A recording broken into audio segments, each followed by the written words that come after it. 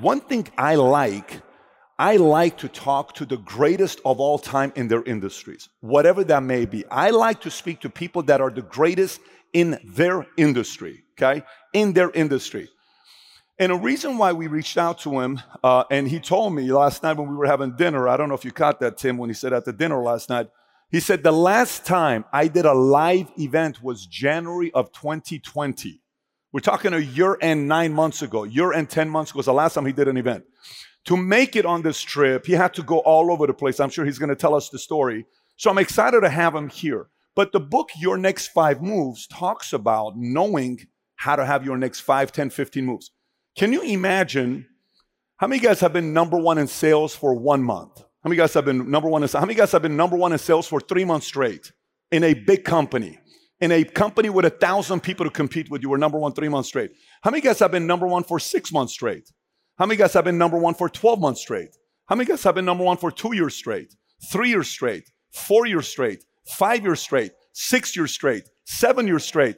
You want me to continue? He was number one every month from 7 billion people around the world that played chess for 250 consecutive months in chess. That's absolute insanity. There is no other sport or athlete can even say something like that. 250 consecutive months. They call him the GOAT of the game of chess. A game many play, a few master, and a few become a teacher that teaches other masters. Give it up to the one and only Garry Kasparov.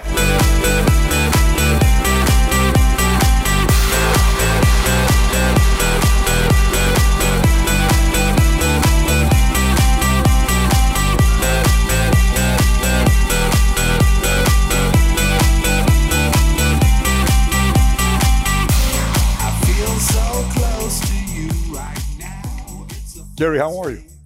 Fine. You're fine? What? It's a good way to start your weekend. Why do I get a feeling you're super competitive?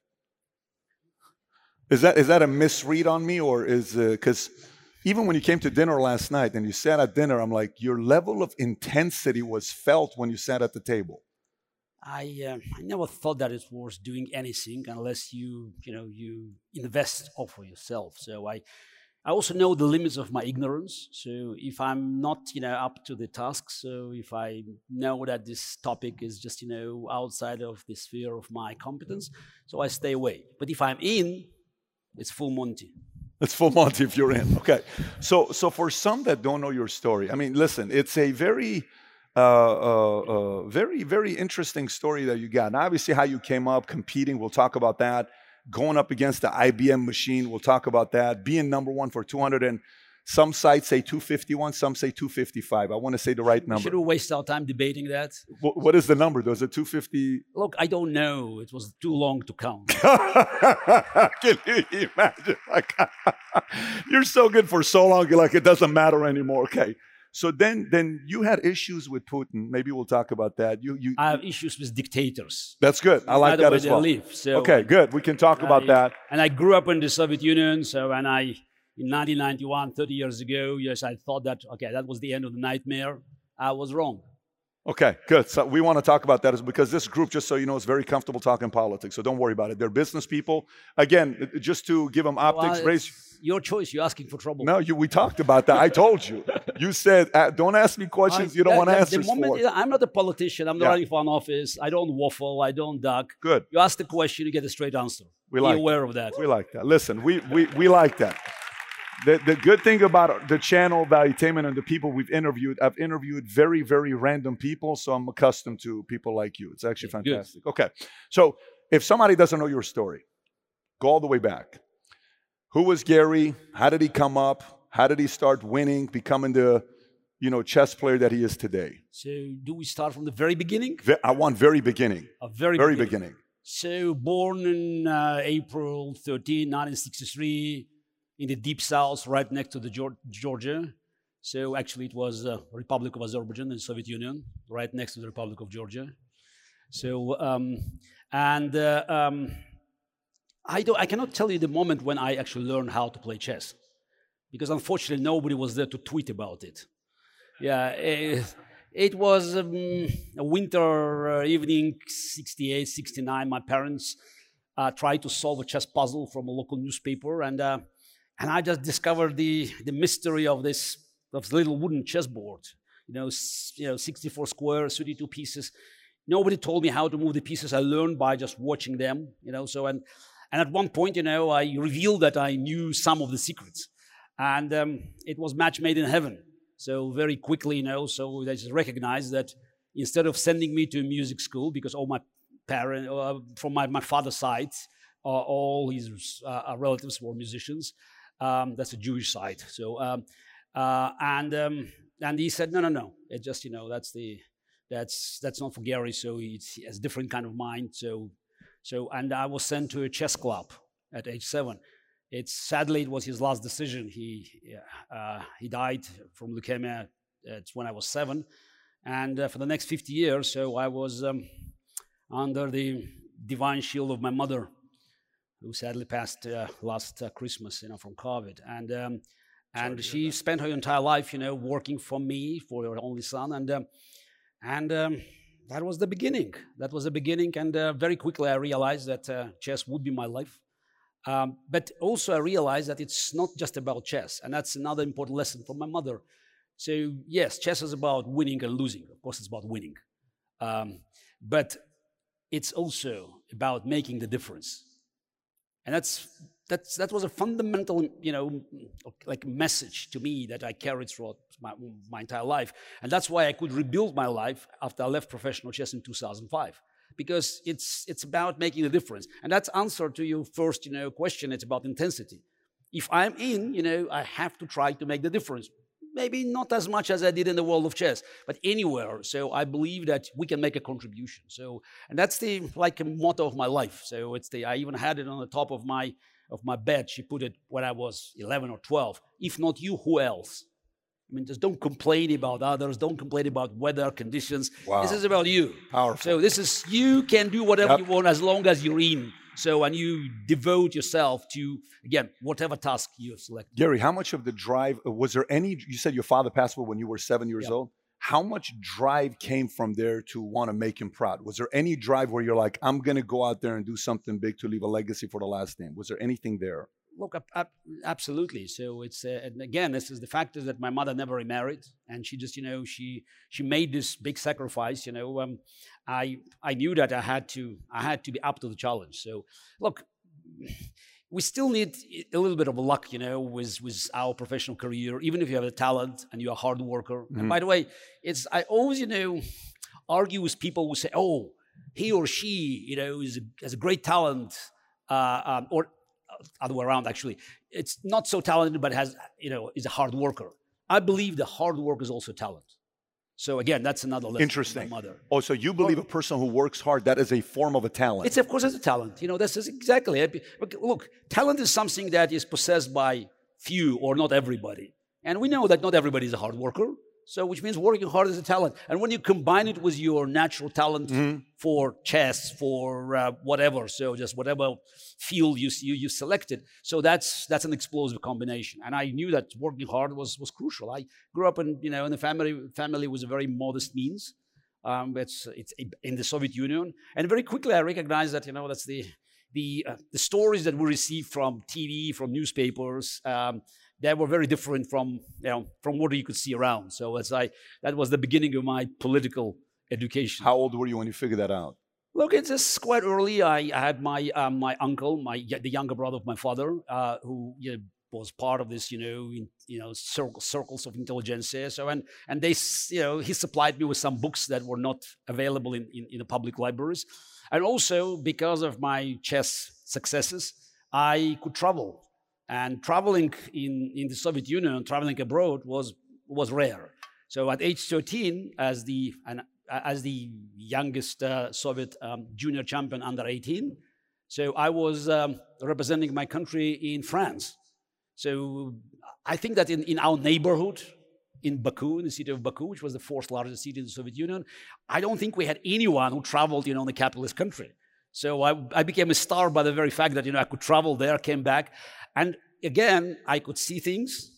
I could compare them with official propaganda, and it didn't take long for me to actually recognize what was right and what was wrong. Yeah, my family's from Baku, by the way.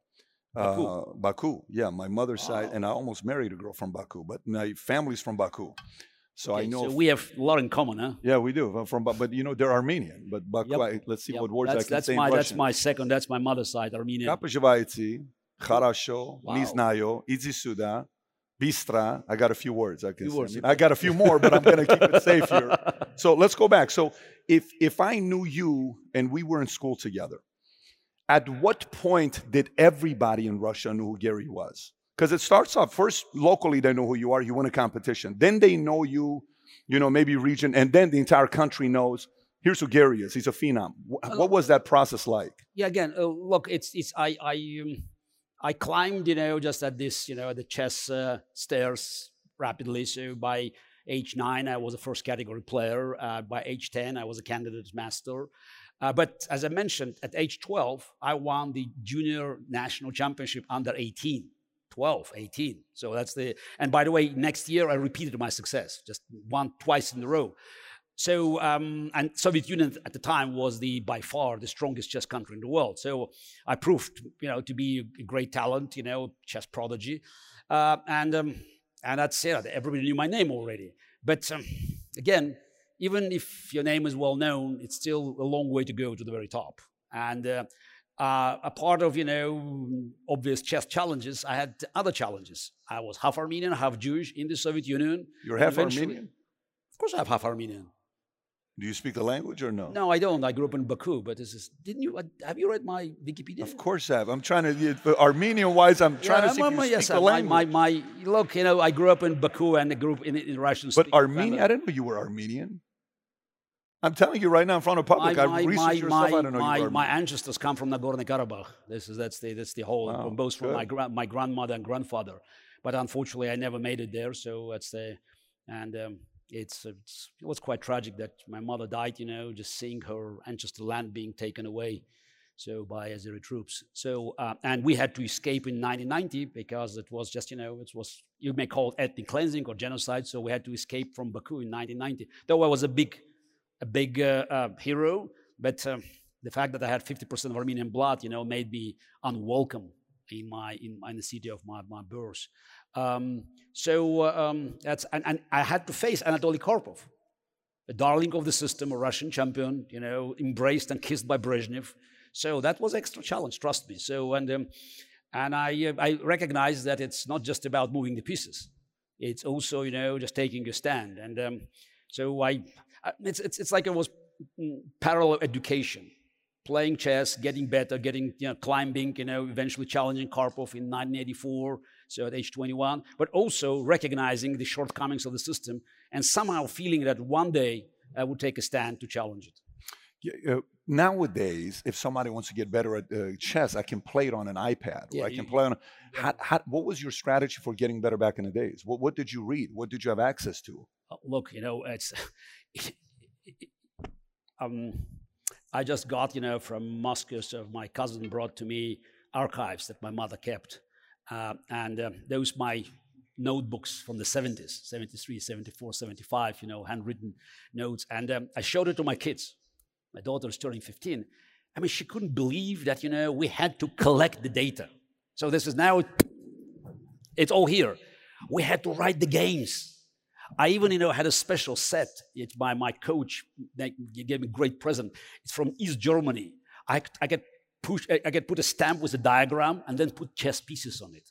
So this is, again, it was time consuming, but it was a great contribution to my work ethics. Yeah. Because I had to do, and it's again, my kids, just couldn't believe it. All this, notebooks, many pounds of the paper. It's just this written. So I think life is always about trade-offs. And of course, we had to spend so much time, but we could value information, treasure information. I started Kasparov Chess Foundation in this country 20 years ago. And from 2005, we have regular sessions with talented kids. When I say talented kids, it's a top level. So, and I can proudly say that US juniors nowadays are the best in the world. So we made a contribution to this success. And more and more, I could see that the way they play is so much influenced by machines. And it's good that they can collect all the data. Today, the kid at age 12 knows more than Bobby Fischer learned in his entire life. Again, simply because he or she could have swiped the finger and just find all the data. But again, how you deal with this data? I mean, can you process it? Can you just, merge it with your intuition, with your human qualities? Because when we analyze the games, I look at them and say, okay, here is a move. I said, it's not a good move. So why it's not a good move? Because machine said so. So I can also look at the screen. Can you tell me why? And many of them stared at me, being confused. What do you mean, why? Because machine said so. So this is sometimes, they lose the ability, the very human ability to look deep down and understand, what it's all about. So it's there are many ways of describing the difference between humans and machines making decisions. And I always like to bring a quote from one of the founding fathers of AI, Joseph Weizenbaum, who created ELIZA. That's a Siri prototype in 1964, 1965. In his book in 1976, he talked about difference between deciding and choosing. It's very subtle, but he explained it that, deciding is for machines because it's computational. Choosing, it's very human. Because at the end of the day, when you go way down with machine, go to the very bottom. Yeah. I did it because I was told so. With human, you go deep down. I did it because I wanted. So it's very important to recognize that, no matter, how much AI is being introduced in our lives, we will remain indispensable. That's what I learned, from the game of chess. So there's always an element of unique human qualities that cannot be replaced by machines. I don't want to sound callous. Yes, every technology, brings problems and destroys industries, but it also creates opportunities. And it's very important for us to understand, even if we belong to the last few decimal places, so what? It's still very important for us to actually find a way to channel this immense power of this brute force. Gary, question for you, though. Question for you, what you're saying, because what you're saying is, we talked about this last few days, and it's a topic of discussion nowadays. The thought about computers eventually one day taking over and doing the work Nonsense. of mankind. Absolute nonsense. Okay, tell us. Unless you're your thoughts. brainwashed by Hollywood and the army of doomsayers, look, it's very simple. You should treat computers, AI, whatever it is, so we can discuss the names. It's another human creation. It's not a magic wand, but it's not a Terminator. It's not a harbinger of utopia or dystopia. It is a tool. You don't expect this to bring you to heaven, but it's not going to open the gates of hell. And it's easy to sell fear. That's why you have army of doomsayers telling you, oh, wow, we're all going to die. Why? Machines made us stronger. Machines made us faster. Intelligent machines will make us smarter if we know how to use it. So there's so many new opportunities just being opened every day. And by the way, we're just now getting out of the pandemic crisis. And it's in many of the debates we had in the past, would you like to have driverless cars or robots in the hospitals? How many lives could be saved if we had, these machines, helping us during this crisis? And also, this is something that people just don't recognize when they talk about computers. We go back to chess. Machines, if they don't reach 100% perfection, they're no good. Nonsense. There's no perfection in the universe. All you should expect from computers to do better, to make fewer mistakes. You mentioned my match with IBM Computer in 1997. Yeah. Actually, I won the first one in 1996, just for the sake of historical record. I faced other computers as well, but, people say, oh, the 1997 match, Gary against Deep Blue, that was the dawn of artificial intelligence. Yes, but I can tell you that Deep Blue was as intelligent as your alarm clock. No, a very expensive one, about $10 million a piece, but still it was not intelligent at all. It didn't have to be intelligent. All it had to do is to make fewer mistakes. It played decent chess, but it made fewer mistakes. By the way, if you have a chess app on your mobile, it's as good or even better than Deep Blue today. So, and the gap between best chess player in the world today, Magnus Carlsen, and a chess engine that you can download on your laptop. It's about the same as between Usain Bolt and Ferrari. So what? This is, again, recognizing that game of chess, game of Go, game of shogi, Japanese chess, video games like StarCraft or Dota, Texas Hold'em poker, those are all what I would call closed systems. And the moment we humans design the framework, machines will do a better job simply because they make fewer mistakes. And that's the same goes with the driverless cars. The moment something goes wrong with the driverless car, you have a front page of a newspaper. And what about 40,000 people being killed, on the roads of this country every year by human mistakes? So again, the moment we understand that, we cannot push machines to perfection, and we could, get, again, this, improving our bottom line. That's what we need. Same, just goes with AI and just in business, so many executives. And I speak a lot, of course, as Patrick mentioned. My last event was in January 2020 in France. So, but since that, I had so many online events. And I could, even on the screen, I could feel this anxiety, fear, So how can we bring it in? What about explainability? So what? Are you there, just to explain, how much it works, or you want to improve your bottom line? So we should not expect what machines cannot do, but we should also be very open, understanding what it can bring to us and how we can actually merge it. So how we can bring together us and machines. That's what I knew in 1997. That's what why I introduced so-called advanced chess, humans plus machines. It's about finding how humans and machines collaborate. That's the way to look into the future. Fantastic. A question for you, though, because you did say when you went against Deep Blue, it just makes fewer mistakes than a human does, right? So if you were to get 50 phenoms, math phenoms, they're great at math, but they've never played the game of chess. You get them, you coach them for a year. A computer gets these 50 phenoms, and we do a project together. The computer teaches them chess for 12 months. Okay, so you got computers, AI, you got Garry Kasparov with writing on a sheet of paper. 12 months later, these kids play against each other. Who's going to be better at the game of chess? It will be one-sided. Which side? Our side.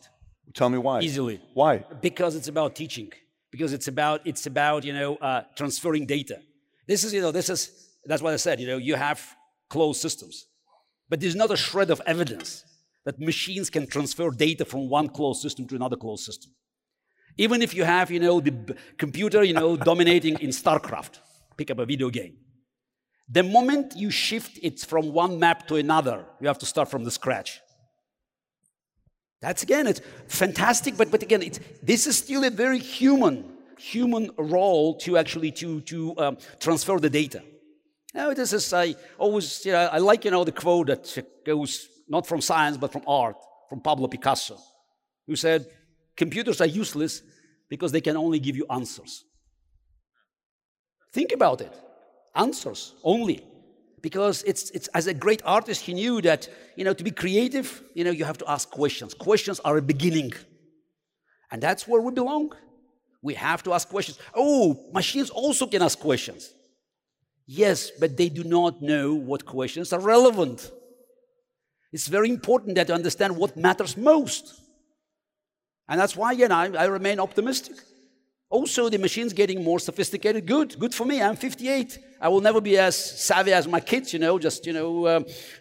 working with computers. But this is a moment where I believe my expertise, my wisdom, my experience could actually be an important factor to start, very successful collaboration with these machines that will not require, a lot of technical knowledge. Let me ask a direct pointed question, and I'm curious to know how you react to this. Are you saying that because you firmly believe that, or are you saying that because you have to believe that because that's your signature? Meaning, like, if a computer does better than Garry Kasparov, what's Gary's, so are you kind of defending your own philosophy? Because I'll give you an idea. Like, how people say stuff like, Time Magazine wrote an article talking about the fact that millennials are lazier generation than the current generation, right? In Rice's article, they don't work as hard. All what they want to do is they want to be on Instagram. They want to do this, and our generation didn't do that. And at the end, it says, if you say the next generation is lazy, it's just a sign that you're getting old, because the generation prior used to also say that you were lazy. So do you think there's a part of us as we're coming up that we almost don't want to give in to say AI is taking over and it's going to do the job better than us? Do I look like someone who has any doubts about what I'm saying? Well, that's the problem, though. Yes, that's what I'm saying. The reason why I'm pushing you back on this is to say, do we sometimes have blind spots because we're so confident of what worked 20 years ago, maybe not today? I was the first knowledge worker on this planet who had his job threatened by a machine. But and again, all I did after the 1997 match, first I wanted to play the rematch, the third match. And IBM made a good business decision. They knew that Deep Blue was good, but the third match probably would give me a good chance of winning. So, and since they know they had one of the highest performance for 2 weeks, because the IBM shares jumped 22%, over the 2 weeks, since when we played the match. And many of my friends said that my biggest mistake was not to lose the match, but not to ask the options. I wanted to play the rematch, and they turned me down, and I was really upset, so I was looking forward just, for just, to prove that, I was still the best. And then the blue disappeared. So I just actually recently rediscovered it. Many of them probably also saw it. It's doing sushi in JFK Airport, Terminal 5. It's a great bar, Deep Blue. So I love sushi. Never ate there. But speaking about this, it's the machines. I wanted to learn what's next. And as I said, the next is working together. You cannot beat them, join them. Again, I took time, for me to analyze, this is our performance versus their performance. But I found out that machines will always have shortcomings. And the future of any successful business is to finding the way how to make contribution, unique human contribution, to the very specific machine to create a combination that will be most effective for this task. Sounds easy, but it's tough. And those who can master the process will be on top of the food chain. So I have nothing to gain. I'm 58, so that's already.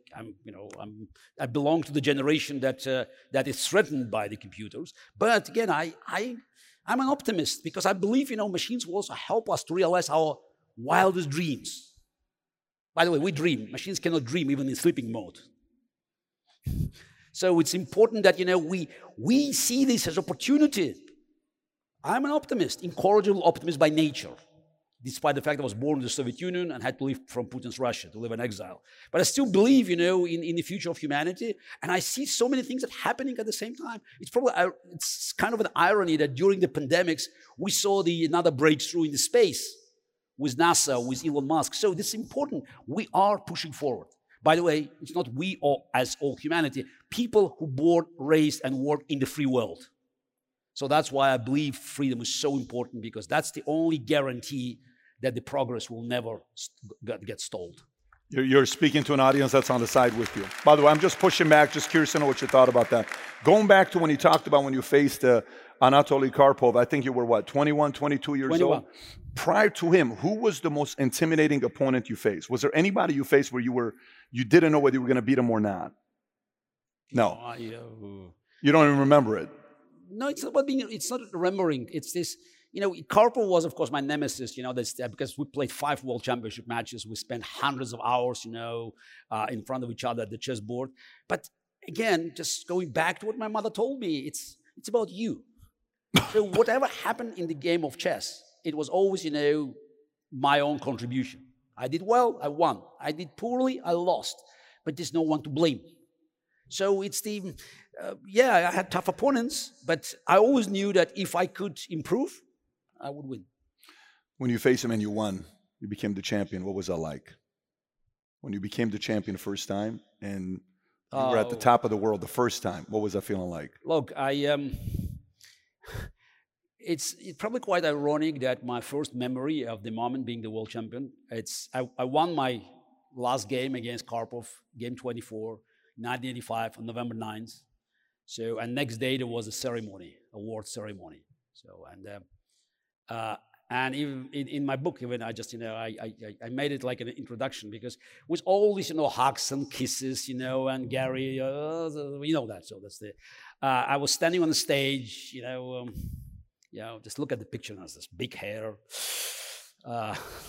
flowers, laurel, and all I remember it's then I was approached by a widow of one of the former world champions, Rona Petrosian, another Armenian. So Tigran Petrosian, who was one of my mentors, and she looked at me. It was a glimpse of sadness, and she said, "Young man, I'm sorry for you." What? Sorry for me? I'm 22. I'm the best on this planet. The sky is the limit. And she repeated, "I'm sorry for you because the happiest day of your life has just passed." Oof. Can you imagine to hear it at age 22?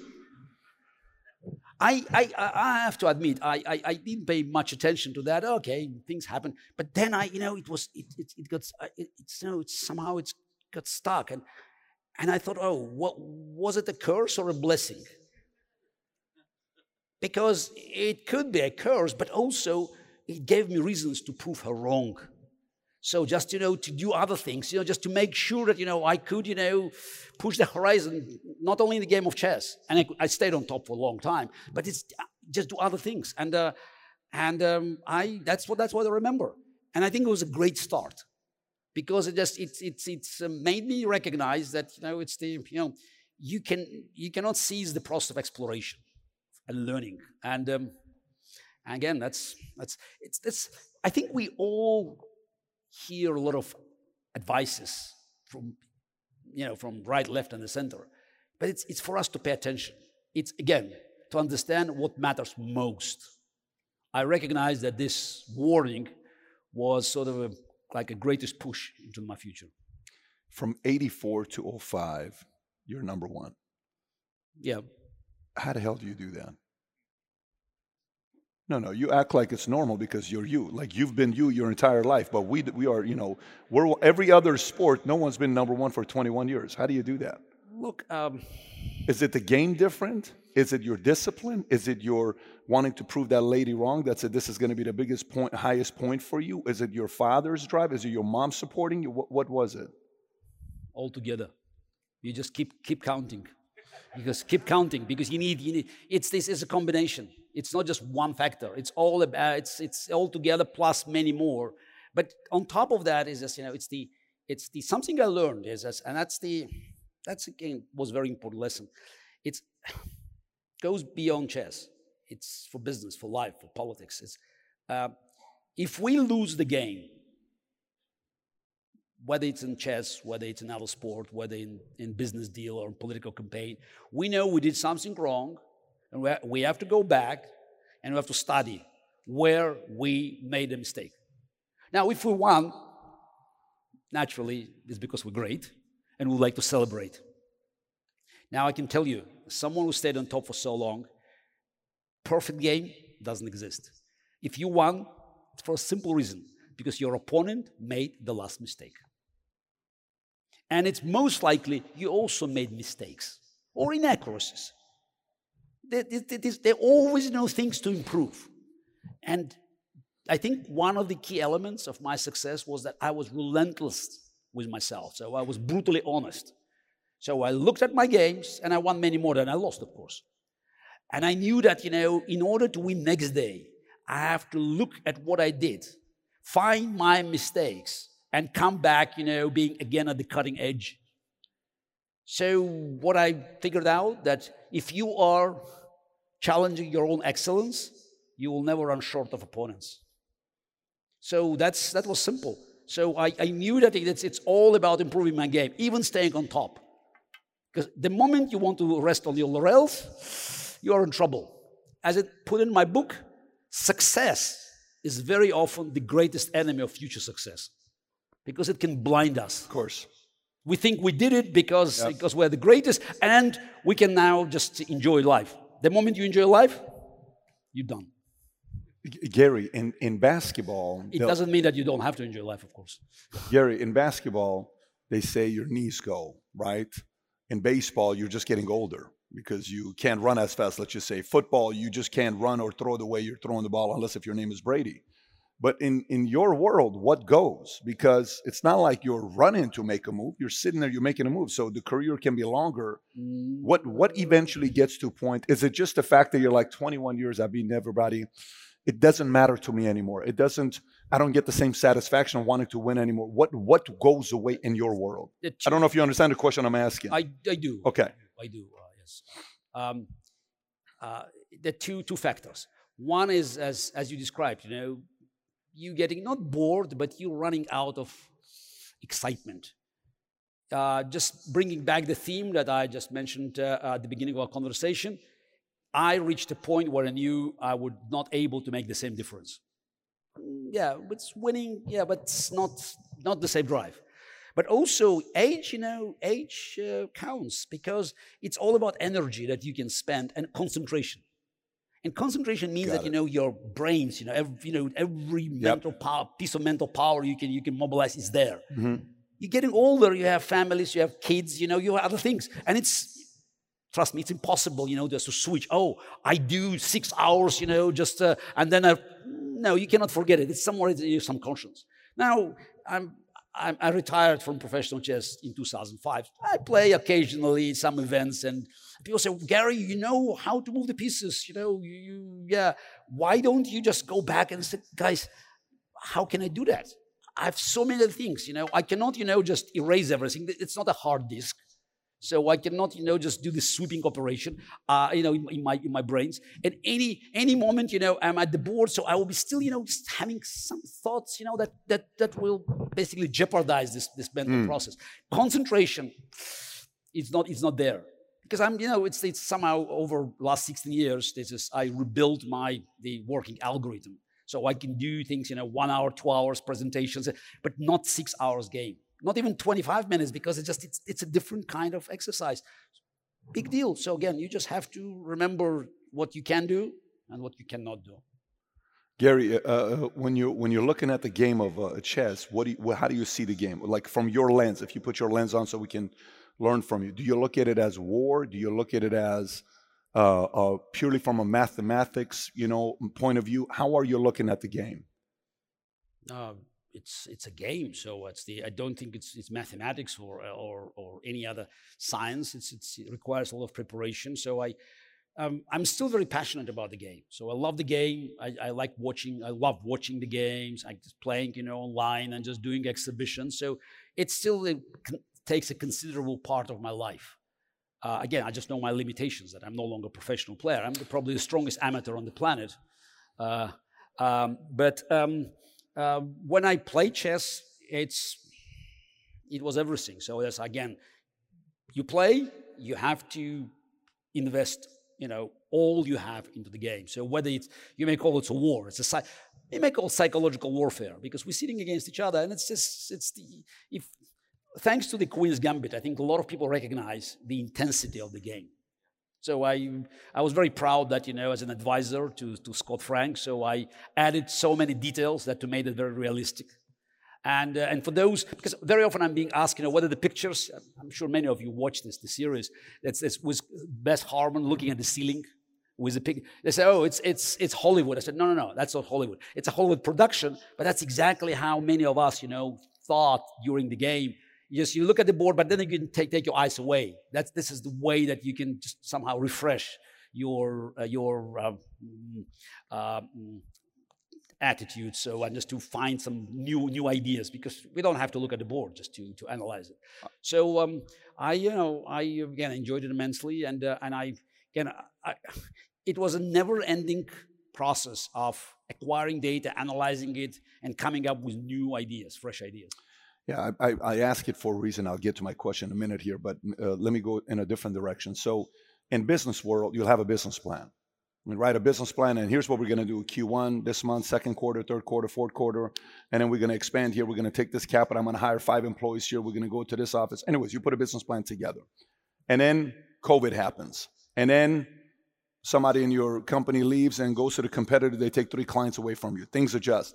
How much of the game you play because you're initiating and making him react to you, and how much of it is it you're reacting to your opponent's moves?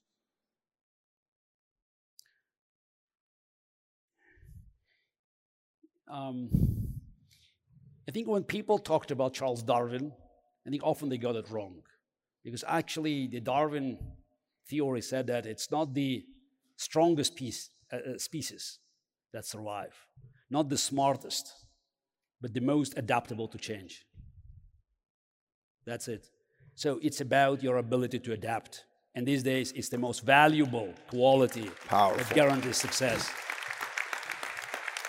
As you said, COVID happens. Things can happen. And it's just, it's you know, and that's why, you know, I always argued, and it's my book is a special chapter, How Life Imitates Chess, special chapter called Attacker's Advantage. Yes, people know if you are in the attack, you take risk. But there are also benefits because you are ahead. You can be ahead of the curve, just on this curve. Sure. You can see what's happening there. So I think these days, attacker's advantage is more valuable than ever. Wow. Because again, it's taking risk is risky. Yep. Not taking risk is much riskier. What split would you put on that? 80-20? 70-30? I don't know. This is, again, that depends. But it's, you know, it's for so long we knew that, you know, that's the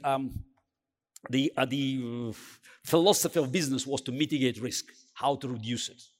And by the way, this is it's just like once I did an experiment. So you can use a Google Ngram, and you can look at the books for 100 years and find out how certain words have been used.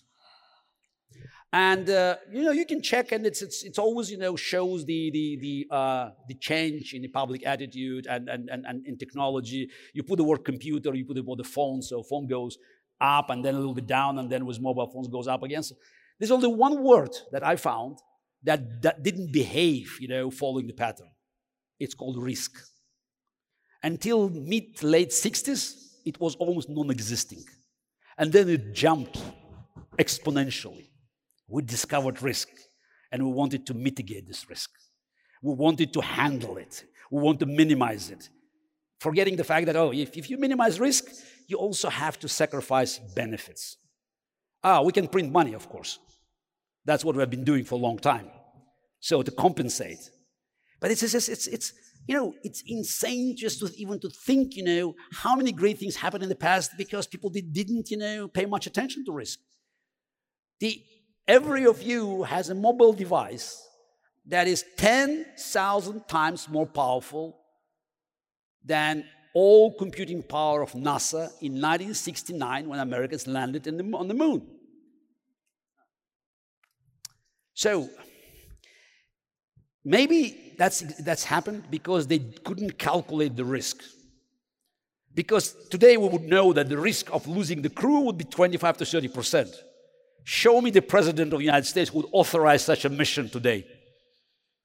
So again, it's this discovering risk has consequences. Yeah, risk is a problem, but you know, it's we build systems, you know, that had to make sure that, you know, no risk will find a hole to jeopardize our business. Yeah, it's by FDA regulations, you know, penicillin would be banned today at the first test, because every 5th person shows allergy. Some people say maybe even Tylenol will not make it through. So what's happened during the pandemics? All of a sudden, rules changed. Because the companies that abandoned research in antibiotics and vaccines for a simple reason, because 95%, 90% was not good.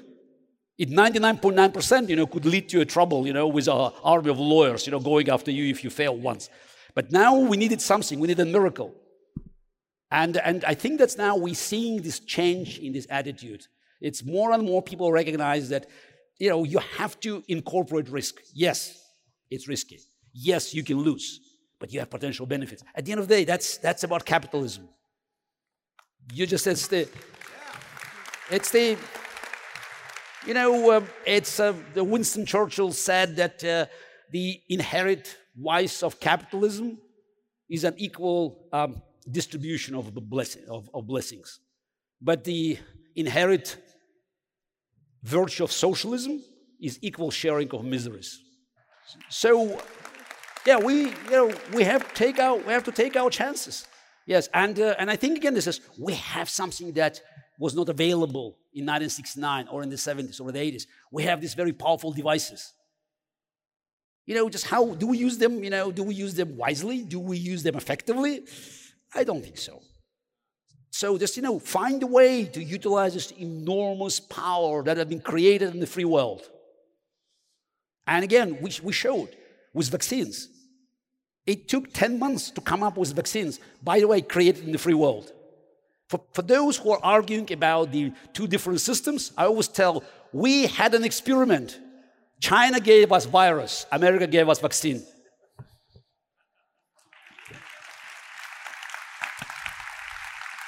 I like the fact that you're not very controversial and you play the safe game. I respect that a lot about you. Yeah, all my life I try to just to be very round, Yeah, it's very obvious. Yes. It's evident. It's just very evident. But since you brought that up, I hope you are not sponsored by Huawei or Chinese companies.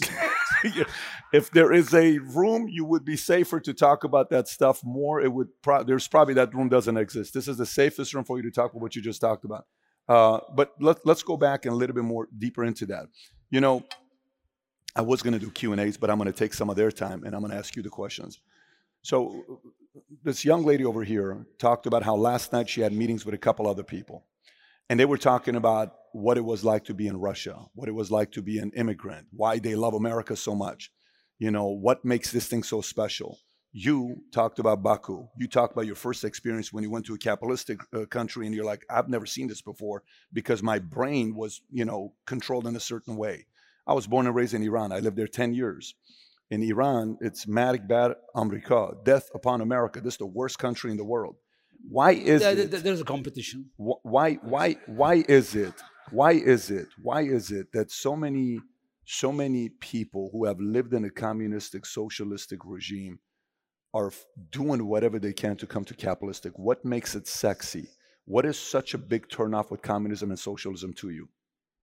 Look, it's about freedom. I agree. Simple. It's about that. Look, there's no guarantee of success, but you have a chance. Can I stop you right there? Here's the angle I want you to take. Present to us what it was like to live in a communistic regime. What was that like? Because again, most people don't know that life. They don't know that world. Thanks God you don't know it. Yeah, if you don't mind presenting that. I don't think I can tell you in a few minutes, but I think the problem with Americans, you take things for granted.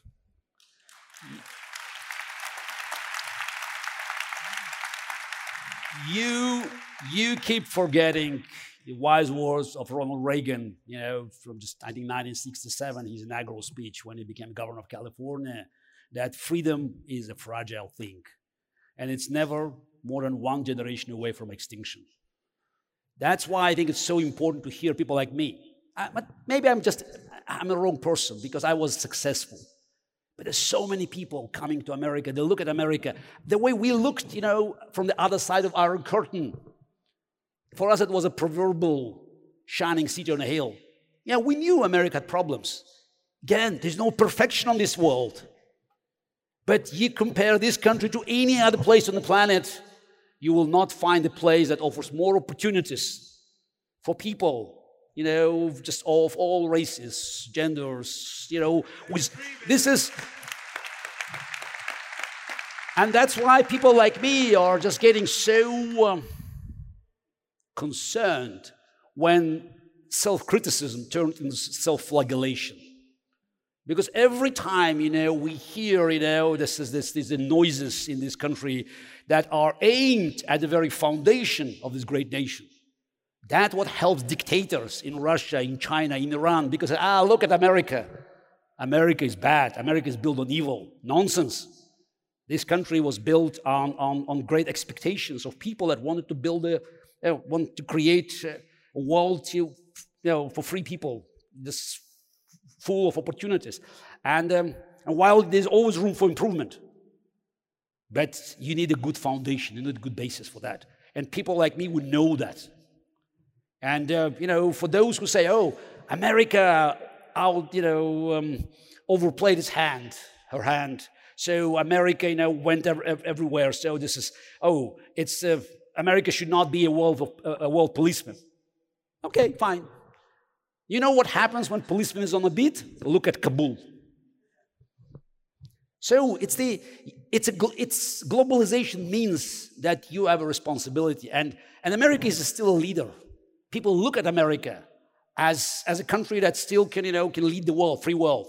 Unfortunately, they don't have the same America I used to have when I was a kid living in the Soviet Union.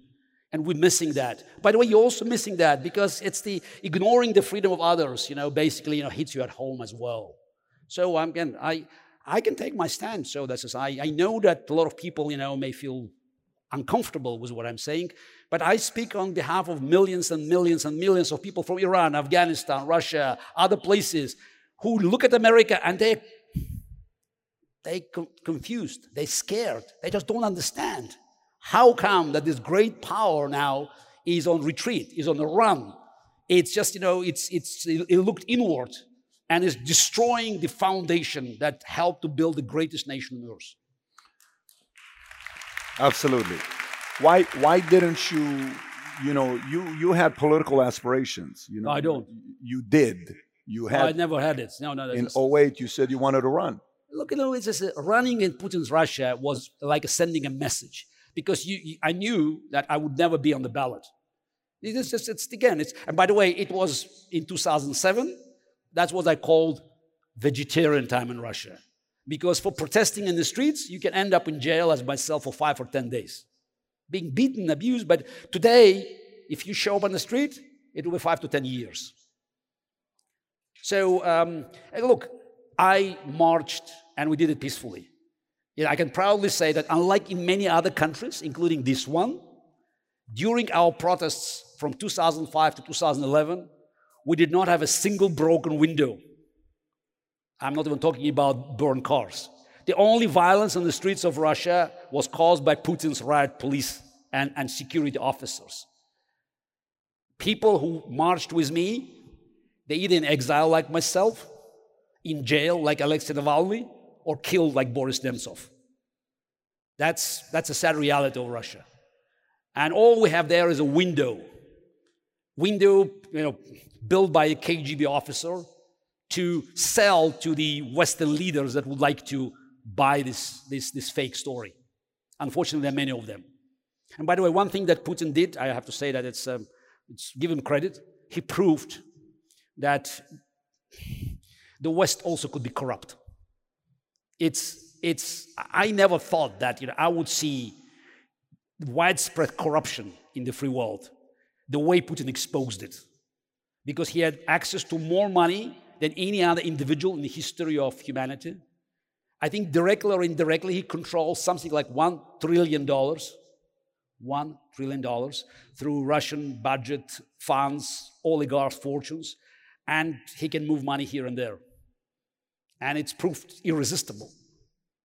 And that tells you that our problem is also your problem, because it eats alive the institutions that guaranteed your freedom and your prosperity. Why wouldn't you have political aspirations, though? I mean, if you think in your vocal and the way you're giving your points, truth is cutting through lies and controversy, and you're doing it in a way somebody says this makes sense, why wouldn't you use that ability to go do something good? Look, again, I always thought, and I was in the field of human rights and democracy. I don't have I'm not built just to run the campaign, and I'm happy to support the right people. I want to inspire people. That's a part of it. That's greatly. But I don't know. I never thought of myself just running for an office. doing it seriously because there's so many other things I can do. Yeah. Yeah, maybe it's wrong. I don't know. No, but it's. But I'm not even in it. I live here on a green card, so I cannot run for an office here. So anyway, but I'm very happy to inspire those who are willing to take their chances, and I'm ready to throw my. We don't know each other. Weight. This is the first time we're meeting. Yes. Yeah, if you don't count the Zoom. The Zoom that we have, but this is the first time you and I are physically meeting. You know, almost everybody that eventually, like the people I'm concerned about that run are the people that from they were 6 years old, they wanted to be a president one day. That's the guy that wants power. I'm concerned about that. But sometimes, you know, there are eras where a person has the capability to go face off some of the bigger tough guys and the bullies, and you don't seem to be afraid. And the way you process issues and present your message to people, it inspires others. So I don't know. I think you ought to consider doing something with that ability. How many guys would agree with that? I think it's I think the world would benefit from it if you got a little more involved. But anyways, I don't want to instigate. I have a tendency of doing that. I want to open it up for CEOs. I want these guys to ask some questions here. Oh, wow. Anybody from Russia that has a question? Any CEOs from Russia that has a question? Okay, Joanna's really got a question here. Let's go right here. She's from Mexico, I think, right? Where do you live right now? I live in Mexico, but I'm originally from Romania. So I was born and raised in communism. You're actually one of our heroes, so thanks for coming. My question is about the 1997 Deep Blue. After 19 moves, you resigned. But the interesting part is you actually changed your style. It was like a wait-and-see approach. Why did you change your style, and do you think that affected your resignation? Look, thank you for bringing this very memorable moment.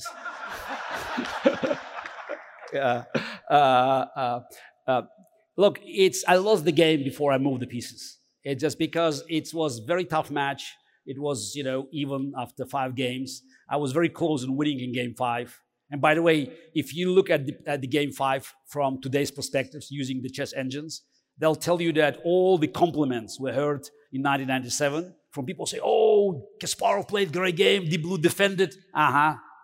They're laughing loud. So this machines will tell you that Deep Blue made mistakes, I made mistakes, and I missed the win. And I could feel it that I missed the win. And also we had a lot of arguments with IBM. So again, what under the bridge? So I already made my peace with them, but I had a lot of arguments with them during the match. And I was human. One of the mistakes, actually, of many, that we had the rules that we played 2 games, then rest day, 2 games, 2 rest days, and 2 games. I had to insist on 1 break. I needed this, after game 5, I needed 1 day just to get just myself back to so I'm human. I proved that I was human. So, and that was a purely human disaster. So which again was another demonstration that it's all about making fewer mistakes. Awesome. Right back there. Yes. Hi, Gary. Actually, I followed you during and I'm also from Romania, so I grew up in a communist country. So I think we attract a lot of communists that become capitalists. Just so you know. But my question I have for you, I also play competitive chess, and I know the mental toughness of the game. My question to you is there something that you did the day before, the week of, to prepare you mentally, which can help us as business owners as we're going into a meeting or some kind of a challenging situation that maybe you can talk about? Like, what did you do to prepare for a big event like that? You're testing my memory. That was I played competitive chess a long time ago. Yeah. Look, I wish we could. I'm looking at the clock now. I wish Don't worry about it. We could have this question, at the beginning of the conversation, because it's much bigger issue for me than just preparing for 1 game, because there's something that I always thought was wrong is to ask for tips. And then let me explain why. Because we're all different. Yeah, we're different for many, many reasons. So, and the way we make decisions, our decision-making formula is as unique as our DNA or our fingerprints. So it's having one universal advice for everybody could be wrong. Because if you, God forbid, get sick, so you don't have the same medicine as I do, so you need your test. So same is here, is that, the beginning of the process of improving your decision-making process, of getting sort of a more acquainted with who you are, is just analyzing and recognizing that I'm more aggressive, I'm more conservative, and also recognizing that this is your nature. It's a very unique process.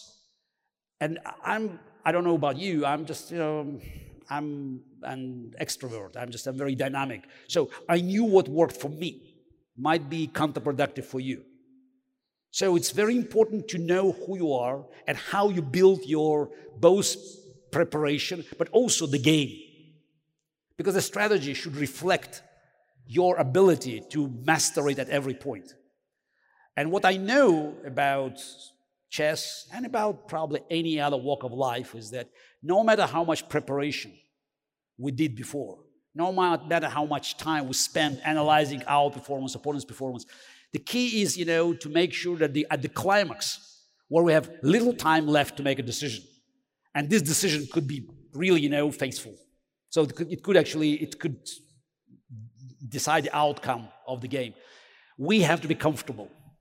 So that's why, it's the way to design your preparation and the game, same goes for business or for politics, is to make sure you're comfortable, that it works for you, and it's always unique. And again, it also includes, your knowledge of the opponents, because you want to make sure that you face the opposition on the field that benefits you. So that puts emphasis on your advantages and also, exposes opponents' weaknesses. Just let me give you this like visual example. You have two armies in the medieval battlefield. So both, of equal strengths. Both, of armies have talented generals in charge. But one army has powerful cavalry, another has skillful archers as the key components. The outcome of the battle most likely will be decided by the terrain, landscape. In the valley, the cavalry will run them down. In the hills, the archers will put cavalry down. So again, it's all about creating conditions where your strengths will be a key factor and opponent's strengths will be downplayed. Yeah, okay. And so how often do you see somebody who is very analytical yet charismatic and inspirational? You don't meet too many people like that, by the way, and he's a trifecta. Yes, go for it. Господин Gasparov, I'm immigrated from Russia. I can hear it. Yeah, my name is Sergei Plotnikov. I have two questions. You have two foundations. One is promoting chess with children, and if I correctly, second foundation is your human rights help. So if you can explain what you do in this field, and second, what is your biggest challenge right now in your life?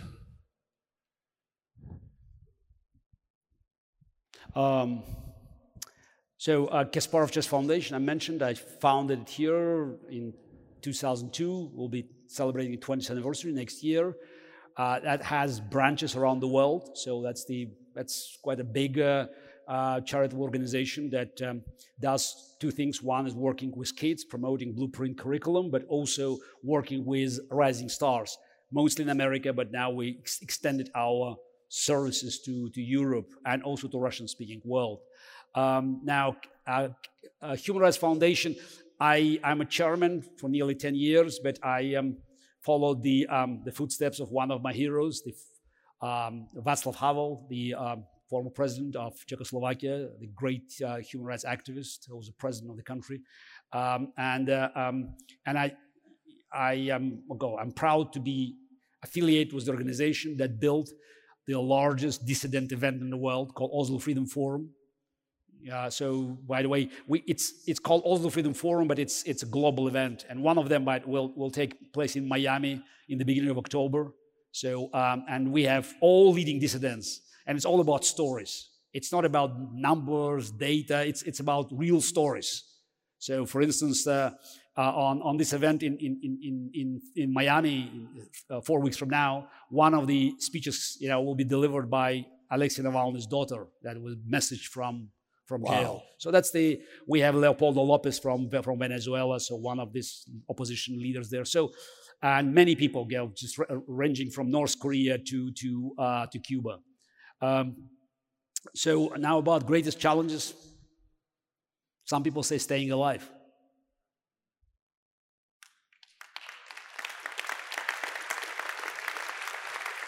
We do one more. Who really has a good question? Really, is it positive? This is Tamara's arm. She's from Azerbaijan. I don't know what she's going to ask. Okay, okay? Tell me what your question's about. Just give me the topic. One word. It's brain. Brain. What's yours about Tamara? Give me one word. Okay, no, you can't. That's not selling me. What's your question? Yes. Intuition. How about yourself? Passion? Somebody?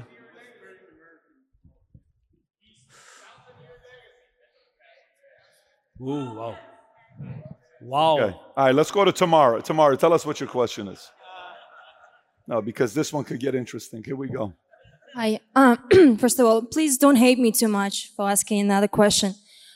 When something matters to me, I go all in, and I will never apologize for that. So, I think it was yesterday or the day before that, Patrick asked us, what is your future truth? My page was blank because my future truth is dangerous. My future truth has consequences. And my future truth is not just getting canceled on social media, it's getting in actual trouble and having my family getting in trouble.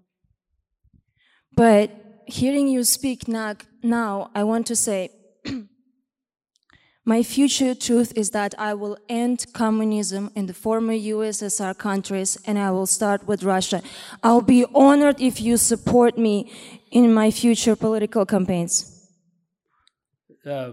It's a very ambitious goal, so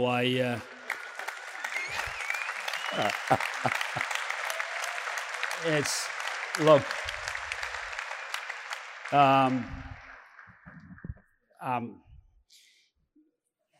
being an optimist, I also, have to inject a dose of realism, and I understand that, fighting Putin's dictatorship may not bring benefits tomorrow, maybe not even the day after tomorrow. I live outside of Russia for 8 years. I don't expect to come back tomorrow.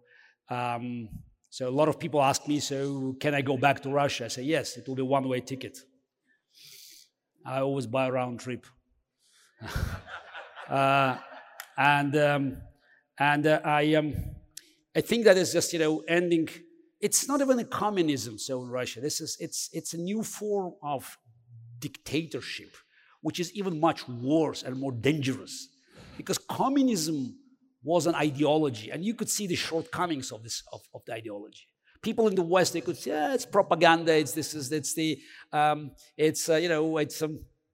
has, its own domestic difficulties, and it couldn't compete.